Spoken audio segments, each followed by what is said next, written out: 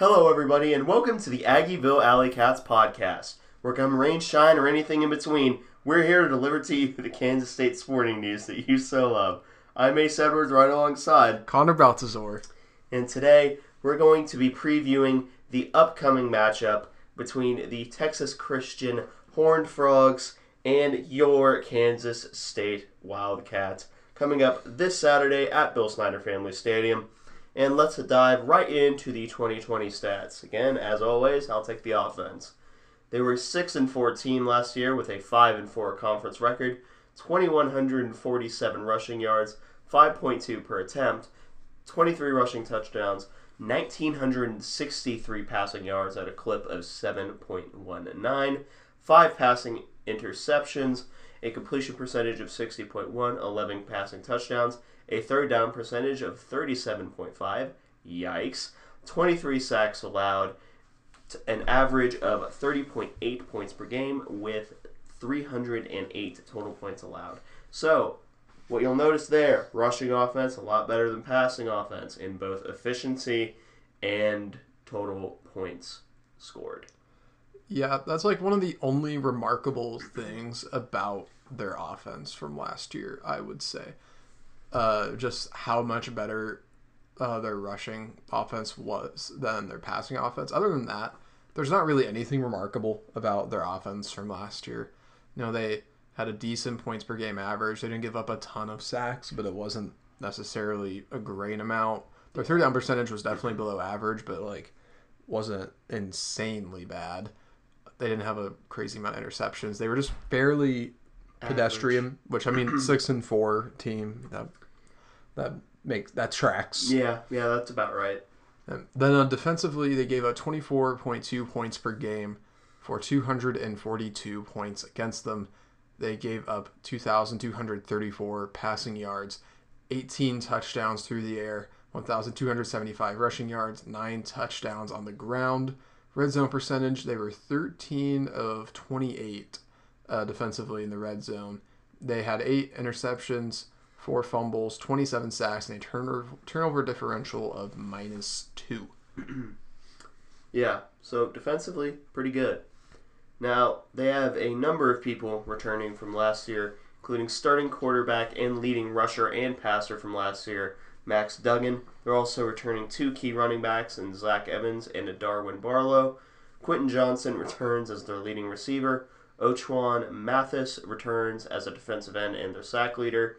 And there are 2 starting cornerbacks, Travius Hodges-Tomlinson, who was second in the nation in FBS and passes defense with 13, and CJ Caesar, a cornerback who led the team in interceptions. Yep. And then they did lose a few players from 2020. Garrett Wallow, their leading tackler, linebacker, he was drafted. And then Trayvon Moerig, the safety, he was their third leading tackler, and he also was drafted fairly highly, as I recall. Yeah, second round. Yep. And then also they lost Dylan Jordan, who transferred to Northern Colorado. So. Yeah. So, looking at their schedule from this year, excuse me if you hear me lightly coughing. I've been getting over a minor cold recently. They have 3 They're 3-4. 3-4, 3 victories, 4 losses. Their wins includes against Duquesne, I think. Duquesne. I don't know why it's pronounced like that and why it's spelled like that, but I'm fairly certain it's Duquesne. Duquesne. I don't have a better option for you. Yeah. So. Duquesne, Cal, and Texas Tech are their victories, with losses against SMU, Texas, Oklahoma, and West Virginia. Yep, and then statistically this year... You can take that, because I will die if I try. All right, I gotcha. They're 3-4 this year, 1-3 in Big 12 play. They have 1,514 rushing yards at 5.46 yards per attempt. Passing-wise, they have 1,639 yards at 9.25 yards per attempt, 15 touchdowns to 4 interceptions, and 14 rushing touchdowns. They're converting 51.06% of their third downs, 34.3 points per game for a total of 240 total points for them, and then points against 209, and their turnover differential is +1. They have recorded 9 sacks.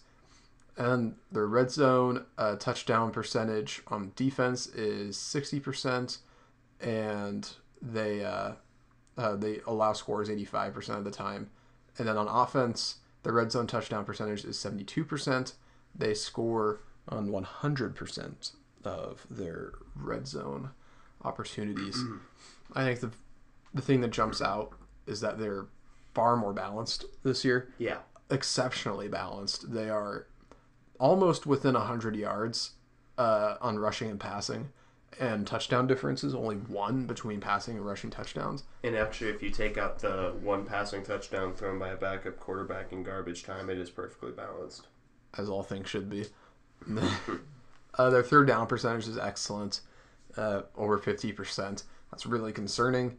They haven't gotten a ton of sacks, which...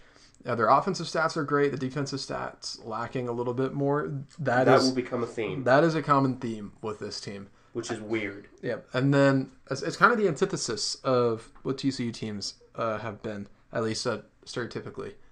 And just looking back briefly at their schedule, most of their losses, they've beaten the teams that they should beat, and they've lost the teams that they probably should lose to.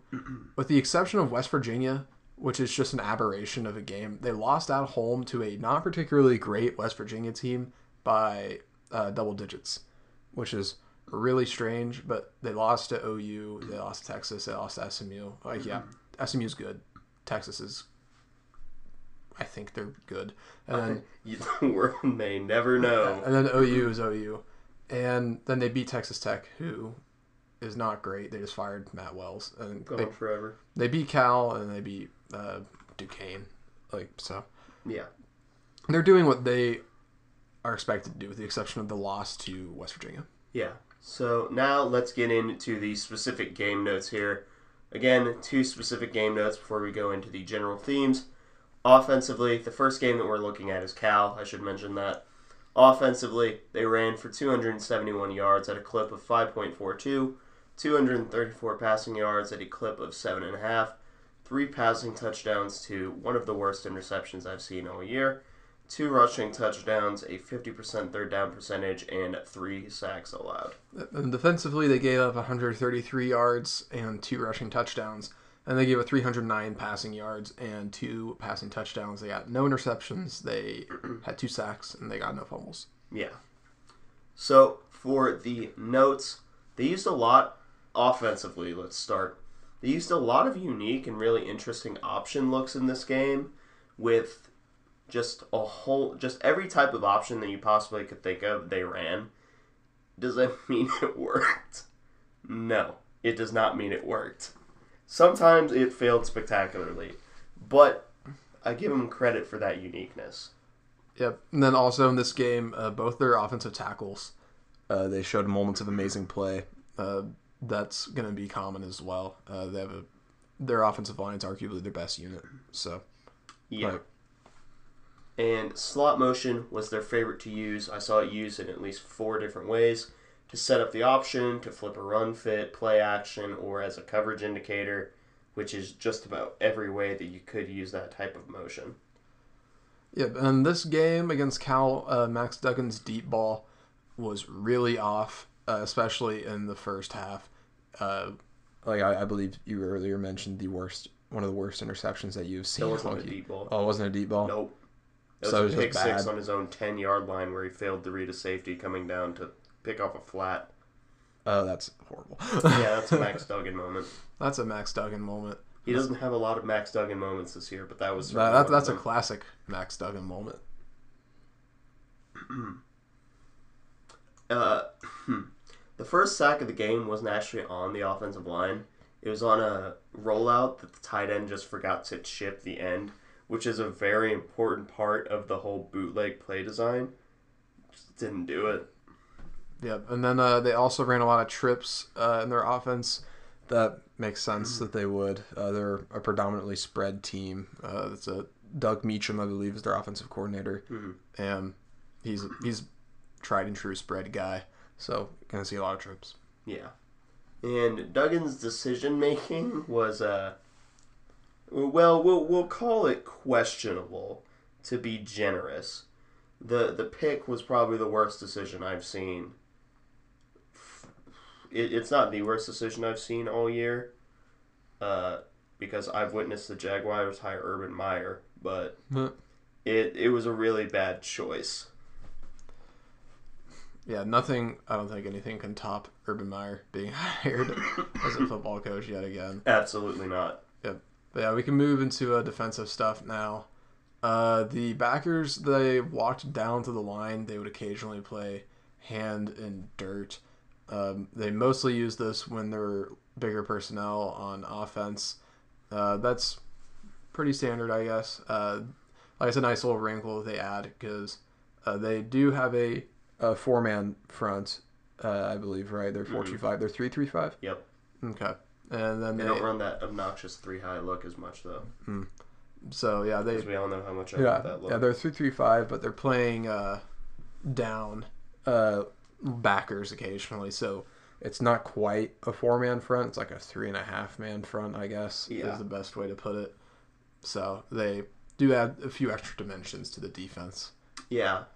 And strangely, for a TCU team, the zone discipline was really, really, really atrocious this game. To let you know how bad it was, this is a team that Nevada's corners handled reasonably well. And then TCU just let them do that to them. Yeah, and this is a Cal team that does not have a good quarterback. Gosh, I forget his name right now, but I've watched a couple Cal games this year. It's not worth remembering. Yeah, it's pretty bad. It's Chase Garbers. Garbers. Yeah, he's not the best, to put it nicely. And also defensively, on the rare reverse / counter, they found themselves flowing to the wrong side, which maybe is just because this is early in the year, but it's still something to possibly keep an eye on. We're not really a team that runs reverses, but counter is something that is somewhere in the playbook. We've seen it before. Yeah. And their defensive line does not really seem to have a high motor on the whole. A lot of plays this game, it honestly looked like they were just kind of going through the motions, which I'm sure made Gary Patterson really happy. Yeah. There's one thing that Gary wants is a lazy defense. Yeah, that surely will please him. And then this is the opposite of D-line, that is. That's the total opposite of the linebackers. This game against Cal. They were playing with an absolutely insane motor, just complete polar opposite as the defensive line, which is kind of strange. Yeah. I've never seen like the duality of units go that hard. Also, CJ Caesar got picked on really, really, really bad this game. And it was by talent that it's not necessarily what you'd expect him to get. Because he got downright bullied this game. It was almost like they saw CJ Caesar, who was this team's interception leader last year, and specifically pointed at him and said, "We are going to bully you." And then they succeeded in bullying him. And then this is one of two teams that we've seen run an outside corner blitz. Just out of curiosity, who was the second? Us last year. Mm-hmm. Who was that? Do we remember? I have no idea. We just did it. Yeah. Oh. I think this year I may have seen it run by like ASU or something. I don't know. But it's not a particularly common thing. And their most popular coverages this game were man coverage and quarters, which is just cover 4. But that pretty much wraps it up for the Cal game. They ended up winning that game. Now let's talk about the Oklahoma game. Now I went in wanting to take notes on the Oklahoma game because Connor and I both wanted to just see, okay, this was clearly an offensive performance that wasn't that bad. What happened on the defense? And we walked away with so many just general takeaways. But before we get into that, let's get into the stats specifically. It's worth noting that in this game, Zach Evans did not play due to injury, so it was up to his backup, Kendre Miller. But they had 183 rushing yards at a clip of 4.9, 346 passing yards, 11.5 per clip, 4 passing touchdowns to 0 interceptions, no rushing touchdowns, a 50% third down percentage, and 0, I repeat, 0 sacks allowed. That is an excellent stat line for an offense. I mean, you can't really ask for much more than that, which makes the result of the game just utterly depressing. Yeah.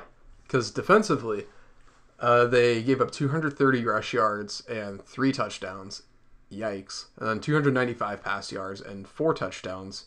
Yikes. Got no interceptions. They did get 2 sacks and they got a fumble. But wow, that's pretty awful. Like, yeah. I mean, I guess at least they're balanced in their terribleness. Like, I don't have much to say about that. They did get a fumble recovery, but that's about the only positive they had on the day. That's awful stat line. Which now it makes sense why they lost this game. Like, despite that offense performance, they lost by 21. So yep. So let's start with the offense, shall we? The offensive line was really, really freaking good in just about every aspect. And that's going to be a theme we're going to talk about. Yeah.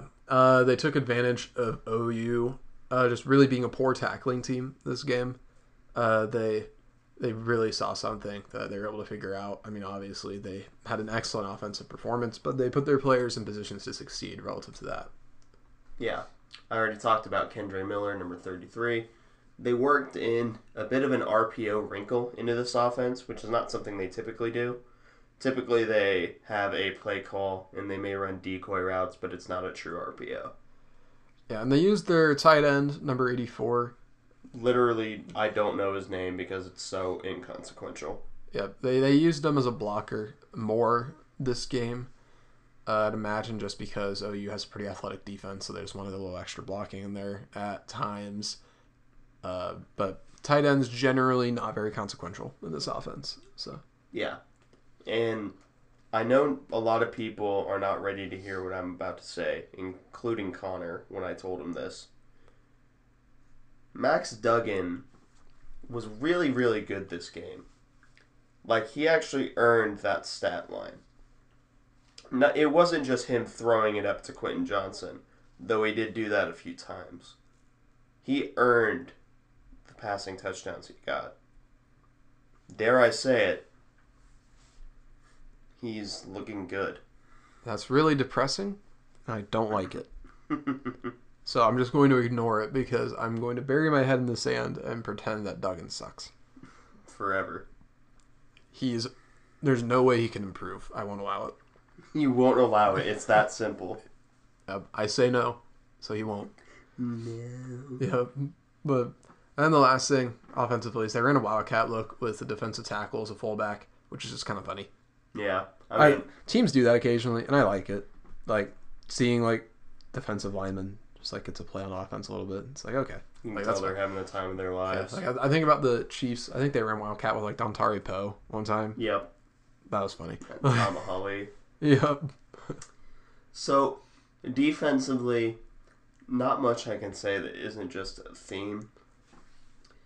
Run discipline was extremely poor this entire game, which, as you can probably guess by the stat line. Yeah. And the secondary, they couldn't tackle, and they did not react to the screen game very quickly. So, which you may want to do against TCU. Yeah. Maybe. I mean, you may want to do against Oklahoma. Yeah, because they will destroy you on the screen game. Like, that's kind of their bread and butter. Like, especially when Rattler was the quarterback. Because they couldn't do a lot of... This game. Yeah, I was going to say, especially when Rattler was, but, like, they still do it with Williams, but Rattler ran a lot of screens. This is what I was trying to say. How do you think his completion percentage was so high? Yep. So, even when the D-line was getting through on runs, they just didn't tackle. And it's not even technique. I think it's just a motor issue. Only one person on their defensive line consistently shows a good motor. Yep. And then this game, their coverage discipline was just absolutely awful. Ace, do you want to elaborate on this at all? Or is that just that? Normally, every team will have one or two plays where, some receiver just gets behind them and they don't see him. That happens. This happened about 7 times. Oh. And that's just what I remember. That's pretty terrible. And to quote, is all caps. Coverage discipline is normal, then all caps was remarkably terrible. It's its own unique method of bad. That's depressing. Yeah. But number 32, Oshwan Miller, was responsible for both sacks for TCU on this game, or just both sacks in general on the game.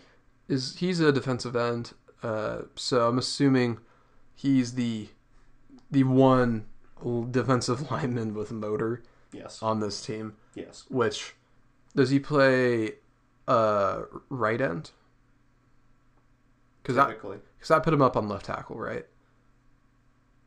Well, depending on how you look at it. Depending on how you look at it, yeah. Does he line up on left or right? I think he switches. Okay. I was going to say, because if he's on BB, I don't care. I think he might be on Duffy. Well, if I were them, I'd put him on Duffy. So. All right, guy. I know you normally play one position. You're moving. Yeah, and then despite mishaps defensively, to put it lightly, this game is only a 2-score game going into halftime, which is pretty remarkable considering just how awful their defense was in this game. So, yeah. So now let's move into the general takeaways. We'll start just general offense. They're a spread team. Yeah, they're a Big 12 team. May as well just replace those there. Ran by Doug Meacham. And the number 1, 2 things that the biggest things that I noticed were a lot of option plays from really unique and different looks, some of them involving wide receivers in the running game, and a whole lot of motion that's used in a whole lot of different ways. Now you get to talk about your favorite quarterback. Mr. Max Duggan. He's a legitimate threat on the ground as a ball carrier, which we have kind of known. That's been his calling card over the last couple of seasons because he wasn't fully developed as a passer by any stretch of the imagination. And the running was the thing where he has speed. He doesn't have agility. No, he's just fast. Yeah, he has wheels. He's a straight line sprinter. Anti-Will Howard. He is the anti-Will Howard. He also benefits a lot from TCU having very creative option looks on offense. Surprisingly, he has a lot of zip on his arm. I hate to admit it, because he's got a good arm. I don't like it. It's unnatural. He has the ability to throw on the run. He doesn't do it a whole lot. His processor, it leaves a lot to be desired. What we mean by that is he's going to make 1 or 2 reads and then run. So he could be doing a lot more in terms of reading the field as a passer, but he does have the running ability, so I get it. But also now that it's kind of similar to Skylar in that sense, where now that we're forcing Skylar to stay in the pocket more, his processor's really improved over the last month or so. So Duggan maybe could benefit from something similar. His pocket presence is occasionally shaky, but generally okay. His weakest attribute is his deep accuracy. Which, yeah, that's really... That's a pretty standard quarterback right there. Yeah. Like a standard above average quarterback, which... above average. It sounds wrong to say that Max Duggan's good. You can't just keep dumpstering on Max Duggan. I can't, because he's good now, and I don't like it. Especially because so far he's probably the 3rd best quarterback we faced all year. Yeah, behind only Carson Strong and Rattler. Yeah. So. And Rattler, he's the second best quarterback we faced this year, and he still got benched.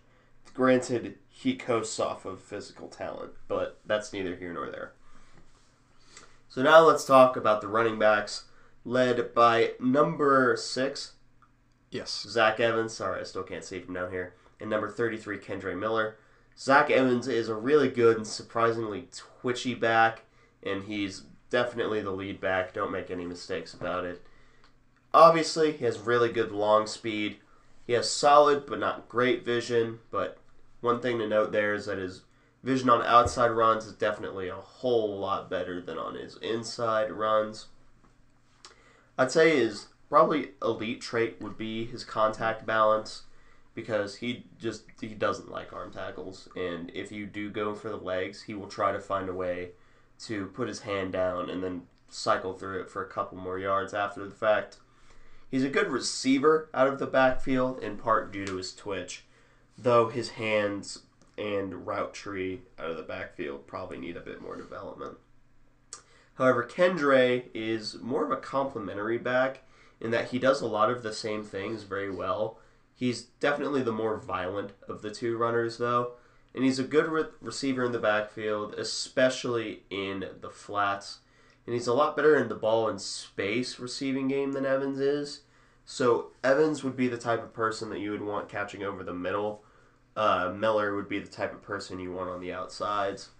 And he is, I don't know what it is with him, but he just activates like God mode whenever screen plays are active. I don't know what it is, like I said, but if he gets a slip screen, yeah, just say goodbye. That is really concerning because we seemingly have been giving up some chunk plays to halfback slip screens ever since Big 12 play has started. Except for the times where Cody Fletcher is there. Yeah, the only time we don't is when exclusively Cody Fletcher reads the screen as a thing that's existing. And literally no one else in the defense, except for like Felix at like the last second, he's like, oh, oops. Uh-oh. But we can move on to wide receivers. They're led primarily by number 1, Quentin Johnson. He is a very large individual. He's 6'4", 201 pounds, and the very obvious number 1 receiver. He is a great jump ball threat with good strength and run after catch situations. He has very strong hands and wins a lot of contested catches.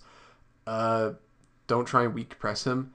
If you bump him, you really need to bump him. Like, you can't just, like... You need to borderline smack him. Like you need to hit him. You need to pop him at the line, like with your hands. Yeah, and then he's a very good vertical route runner. He runs a lot of goes, posts, curls, etc. But when you get outside of that vertical route tree, he's not going to be able to do a whole lot else. Then there's a head and shoulder difference between Quentin Johnston and others on the squad. Both in terms of height and ability. Yep. It's a nice little pun, though. Yeah.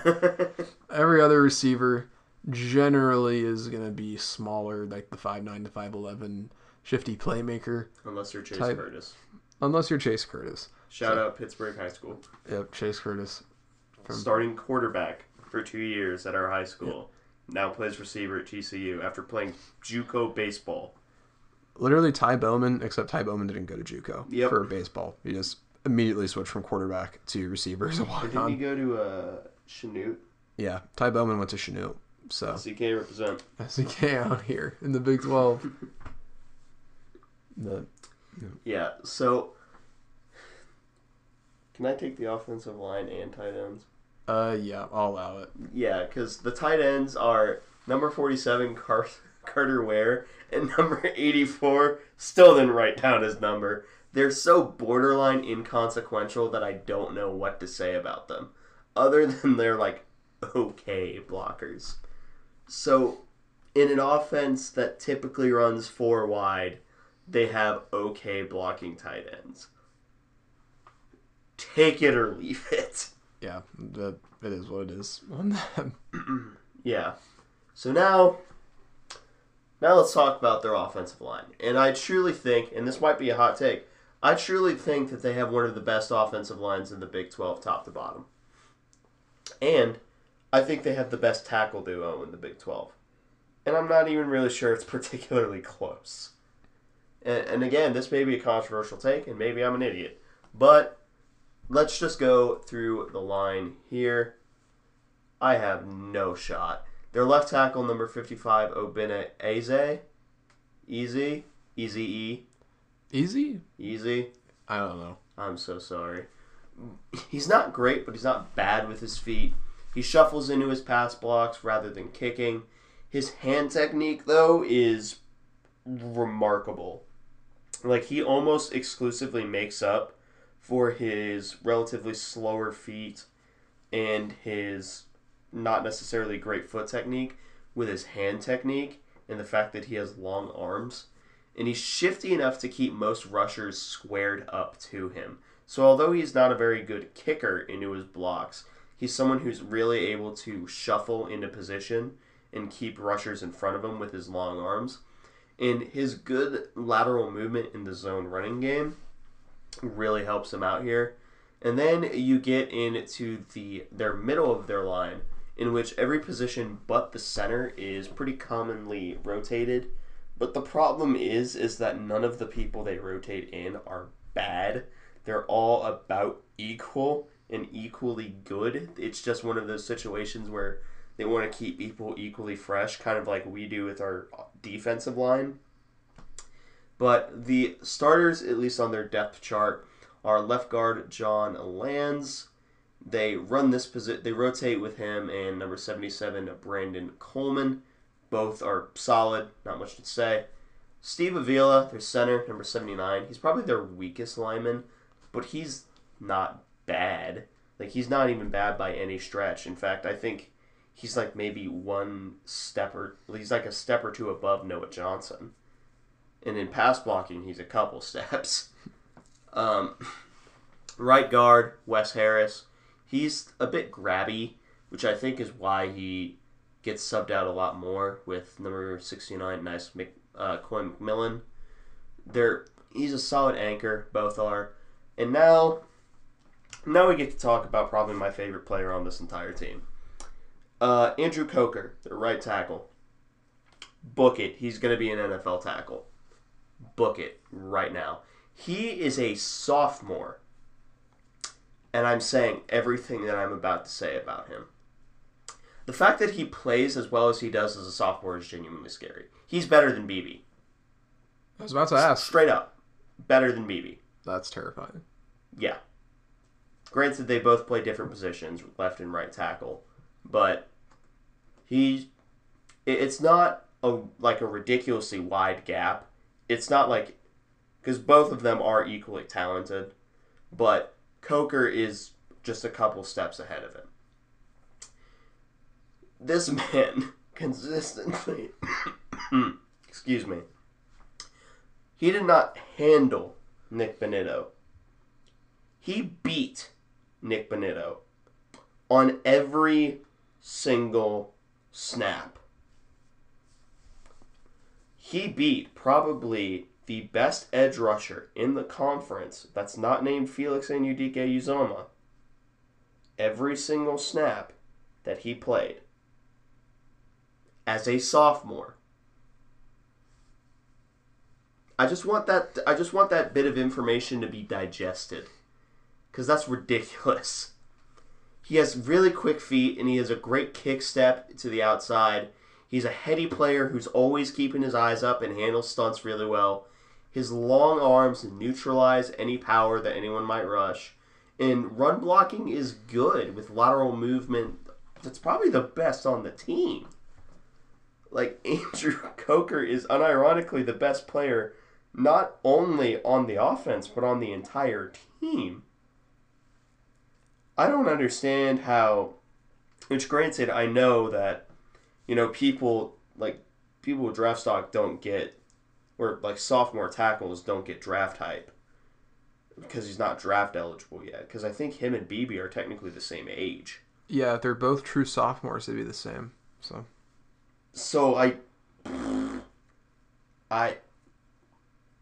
he's gonna be an NFL tackle, and if he doesn't get taken in the second or first round, if he keeps the current trajectory he has and doesn't get taken in the first or second round, I will be truly shocked. Word.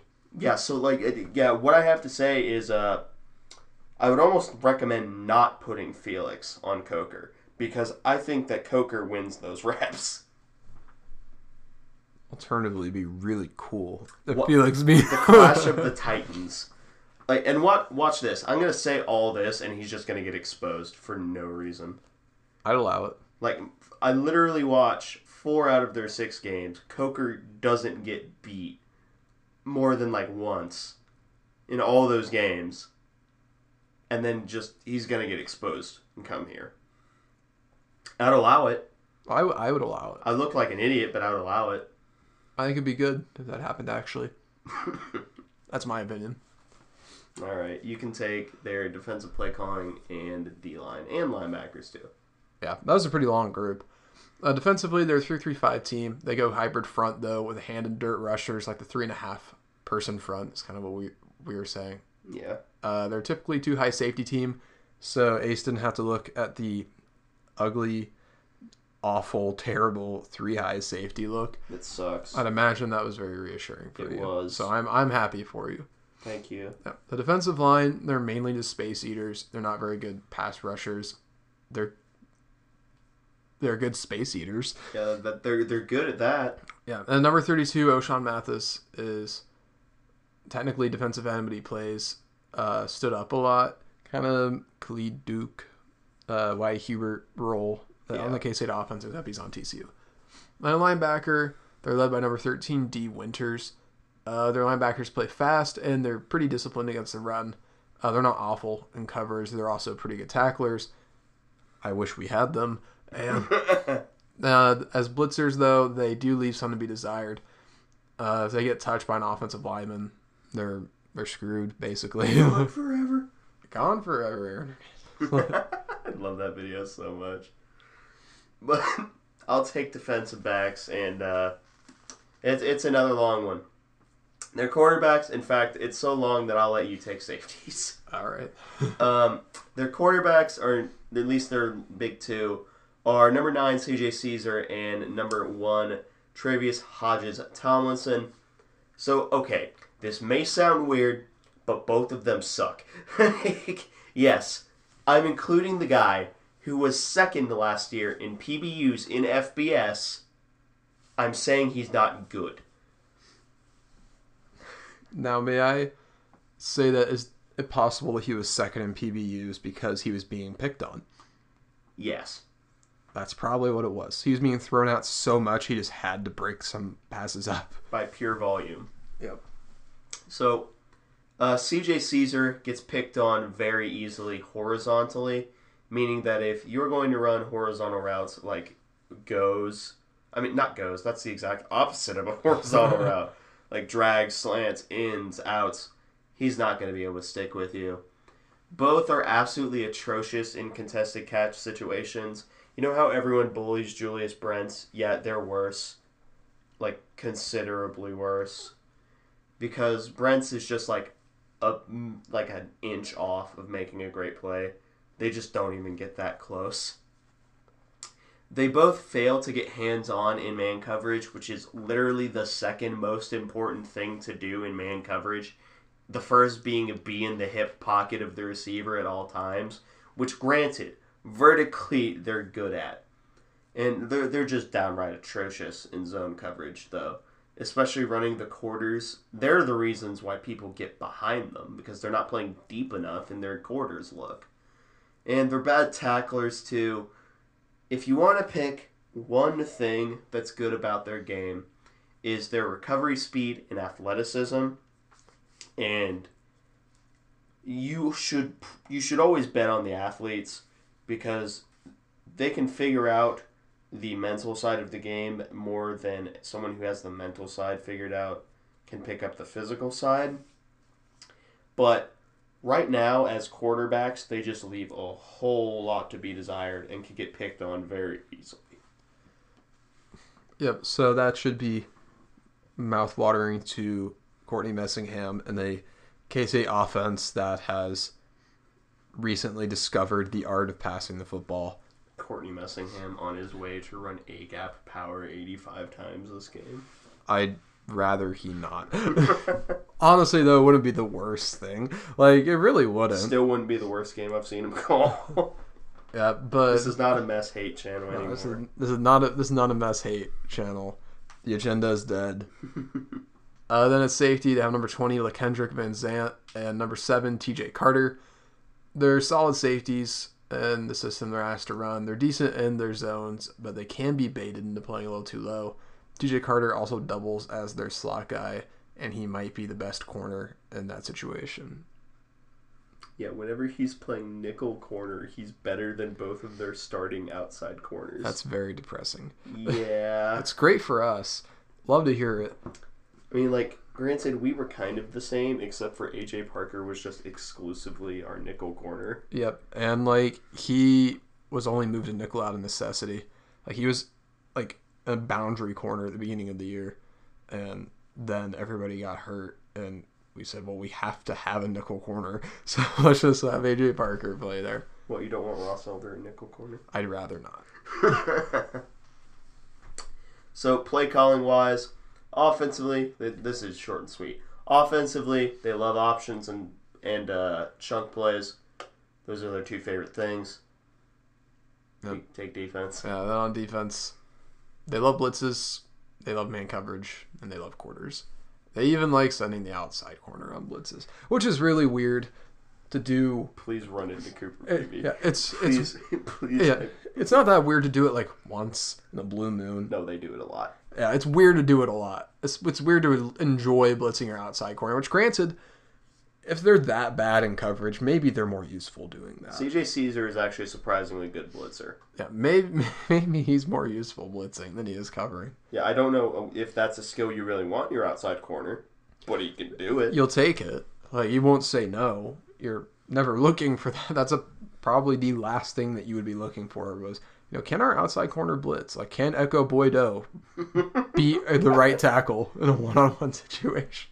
I don't think Echo can. I think CJ, if given the opportunity in 12 years, probably could. Well, Julius Brents do it. Anyway, so now let's go into the stories to watch going into this week.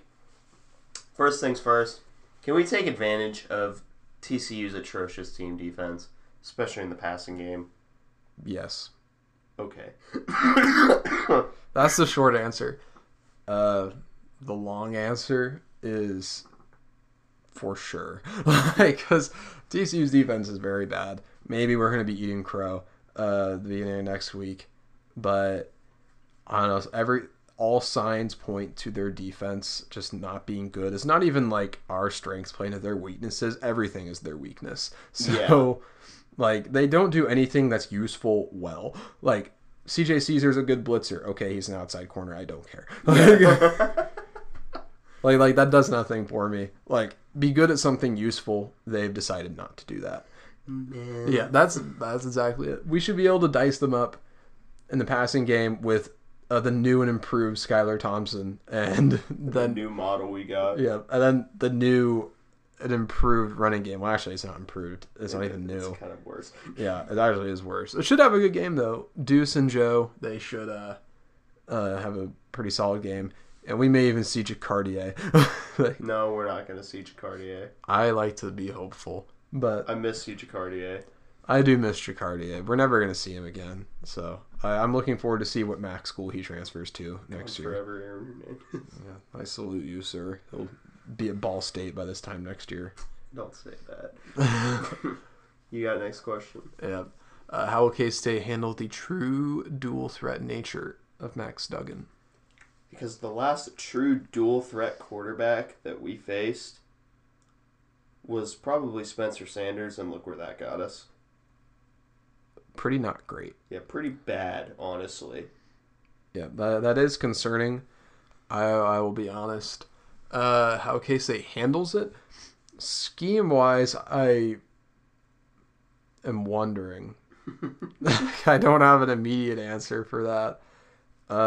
There are ways that they could do it, but I'm not sure what ways they will. Yep. I'm not sure. What do you recommend here? I'll just put you on the spot. Oh, no, it's fine. What I'd recommend is probably just picking one random player every single play to just play as a QB spy or in a hook zone. Basically have a dual responsibility. So the moment, because Max Duggan he can throw on the run, but he just chooses not to. The moment that you see Max Duggan tuck the ball, if you're in a hook zone, he becomes your guy. It does not matter what's happening in your zone. That's how I'd coach it this week anyway. I'm not the coach, though. I mean, that sounds pretty reasonable. Alternatively, let's just have Felix get 10 sacks. Acceptable. I think we should coach that this week. Tyron Tellini coming in to get another sack. Yeah, this week's game plan is Felix gets 10 sacks.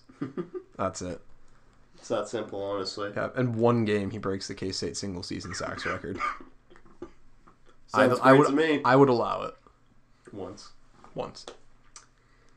So the next big story will be Julius Brents versus Quentin Johnston. Who wins the most out of that affair? And that's actually going to be really interesting to watch. Yeah, because both are 6'4". Yep. Both are about 200 pounds. I think Brent has longer arms. At least for the love of God, I hope he has longer arms. Because if Johnston has longer arms, holy moly. Yeah, that'd be tough. Because Johnston is exceptional in contested catch situations. Especially just when he has size advantage, which normally as a receiver that's 6'4", you're going to have size advantage on almost any corner that you face. Julius Brents is like the 99th percentile, like in terms of like size for cornerbacks. So it will be interesting to watch. Size-wise, I think we match up really well with him. I'd be interested to see how Echo would match up with him. See, I think that is the only situation in which I could see Echo being thrown at is a remotely good idea, because Echo is only 6 foot. Yep. And that 4-inch difference can make a big difference. That is true, especially with a well-placed ball. So, and Max Duggan. Max Duggan. We'll see. We'll see what Max Duggan we get. If we get the new Max Duggan or the old Max Duggan. Regress to the mean at K-State. I mean, I would allow it, but once. So, yeah, keep an eye out on the Julius Brents, Quentin Johnston matchup in K-State secondary. Another thing to look at going to this game is can K-State contain Zach Evans and Kendre Miller? God, I hope so. Maybe. Because if Evans gets to the second level, we're not catching him. Gone forever, not coming back. Kendre, we have a better chance at, but he is really a violent runner. He's like a slower Joe Irvin. Yeah, when you were describing him, everything that was being said reminded me of Joe Irvin. Just such a violent runner, with the exception of the receiver ability. That's something that we haven't really seen Joe Irvin do. He hasn't really been asked to do it. So yeah, but yeah, that will be an interesting story to watch. K-State contains Zach Evans and Kendre Miller. On the running backs alone, I'd say theoretically yes, but their offensive line is so good that just completely balances the equation there at minimum. So it's going to be interesting to see, because this offense from TCU really is great. So it's going to be a tall task for the K-State defense. Yeah. Then will this game end up as a shootout? Yes. Yeah. I think it will. It's that simple. You have TCU's great offense and their awful defense going up against K-State's not very good defense as of late, and their offense that will take advantage of a bad defense. Yeah. Is how I will describe it. Yeah. So this should be a shootout. I don't see why not. Yeah. So, can K-State's interior line keep the TCU line from eating up space? I'm now realizing that is a very poorly worded question, because it implies that they literally have to slice a bit of the defensive line off. But basically what I mean is, can we keep the defensive linemen only eating one gap instead of two? I like to think that we can, especially if their motor isn't particularly high. I know that Noah Johnson and Ben Adler aren't like the most incredible interior offensive line by any stretch of the imagination, but their defensive line is not particularly great already, and their motor is really low. They're not Texas Tech levels of atrocious, but they aren't good. No. So if there's a good matchup for our interior line, this would potentially be one of them. So I'd like to say yes, but we'll see. Yeah. Then 2 questions that are kind of on the same side of the coin. Does TCU continue their skid, or does K-State start a winning streak? That is something to look into. I'll save my answer for score projection. I will simply be telling who wins because I will be conscientiously objecting again. Yes. It worked for us last time. That is true. It did work. Last thing is, most importantly, can K-State keep the games versus TC winning streak alive? Yes. We'll see. I will save my answer for score projections. So now let's get into projected offensive and defensive MVPs. I'll go first on offense. I'm going to take Tyrone Howell because who's our best contested catch receiver? That would be Tyrone Howell. Allegedly. Is their defense really bad at contested catch situations? Yes. Therefore, Tyrone Howell. Or, watch it come out of nowhere and Cade Warner suddenly decides that one route that he ran against Texas Tech is going to extend all of his route tree, and suddenly he's the best route runner in the Big 12. The triumphant return of Seth Porter begins against TCU. Jump ball situations, 5'8" Seth Porter. My offensive MVP is Skyler, just because their corners are awful, and it's basically the same reason as you picking Howell, except I just think Skyler's going to spread the ball around a lot rather than target Howell. That's just what I think is going to happen. I think Tyrone being targeted more is almost as likely, if not equal. I think he should be a big part of the game plan this week regardless, but we will see. Yeah. And defensively, we both picked corners. I picked Julius Brents because he's the only one size-wise that matches up to Quentin Johnston. And other than Max Duggan, which I think will be a team effort to contain, the most important individual performance will come from Julius Brents versus Quentin Johnston. Because if we take away that big play element just by playing close man coverage, all they have is option. And we can contain option with a 3-3-5. Yep. I went with Echo just because while the rest of their receivers aren't incredible, if Julius can even be solid against Quentin Johnston, Echo is going to be relied on for whoever the next guy is. And if Johnston's going to be covered by Julius, and if it's going to be effective coverage, they may start looking Echo's way. I'd imagine they probably wouldn't, especially if Johnston isn't on him. But Echo needs to shut down an entire side of the field to make things easier. Just Echo. I also think there may be situations in which he gets lined up on Quentin Johnston. I'd imagine that we're going to stay away from that just because of the size disadvantage. But I like Echo's cover skills. And, I mean, who doesn't? Well, we know. Well, we know who doesn't. But Echo, I'd be really interested to see him matched up with Quentin Johnston. I think he would cover him.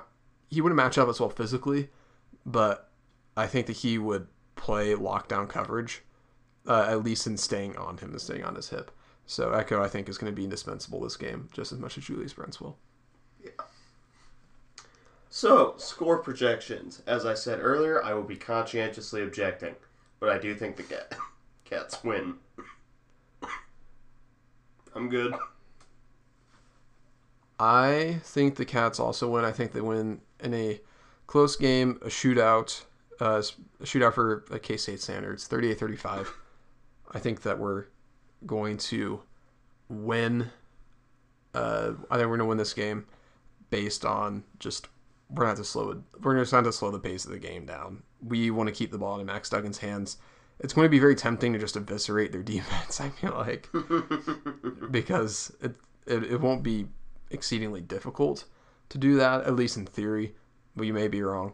But K-State should be able to take their time, move the ball down the field at a solid pace, just be slow, and take what they give you, which will ideally be a lot. But in a perfect world, yeah. Yeah, and then just Cats by a field goal, because it's going to be tough for the defense to stop TCU's offense, but ultimately it may just come down to who has the ball last in this game, which is interesting for a K-State game. You wouldn't normally think of them as being on the winning side of a shootout. Yeah. But as bad as TCU's defense is, this is a perfect opportunity for K-State to win in a shootout, and also with their newfound passing prowess. So yeah, that came out of nowhere last week. Yep, and also reared its head against OU. So to be fair, but yeah, as porous as TCU's defense is, I hope we take advantage of it. Hopefully so. So this wraps up this preview episode of the Aggieville Alley Cats podcast. If you want to follow the show, we are at Aggieville A-Cats on Twitter. That's capital A, and capital C in Cats. If you want to email us, we are AggievilleAlleyCats@gmail.com. If you want to follow us on a more personal note, I'm at ACEdwards00. And I am at Connor Baltazar, capital C, capital B. If you're looking to support us in a more financial way, number one thing, we're looking for sponsors. So if you're looking for a sponsorship for the Aggieville Alley Cats, we 100% will welcome it. Shoot us a DM, send us an email. We are actively looking, so we'd love to partner with you. Let us know. Absolutely. But if you're just the average person, and if you want to support the show in a financial sense, please be sure to check out our merch store. We have such designs as Neon Alley Cats and Play Sandstorm Cowards. But most of all, thank you all for listening to this episode of the Aggieville Alley Cats podcast. Where come rain, shine, or anything in between, we're here to deliver to you the Kansas State sporting news that you so love. Stay safe, Alley Cats.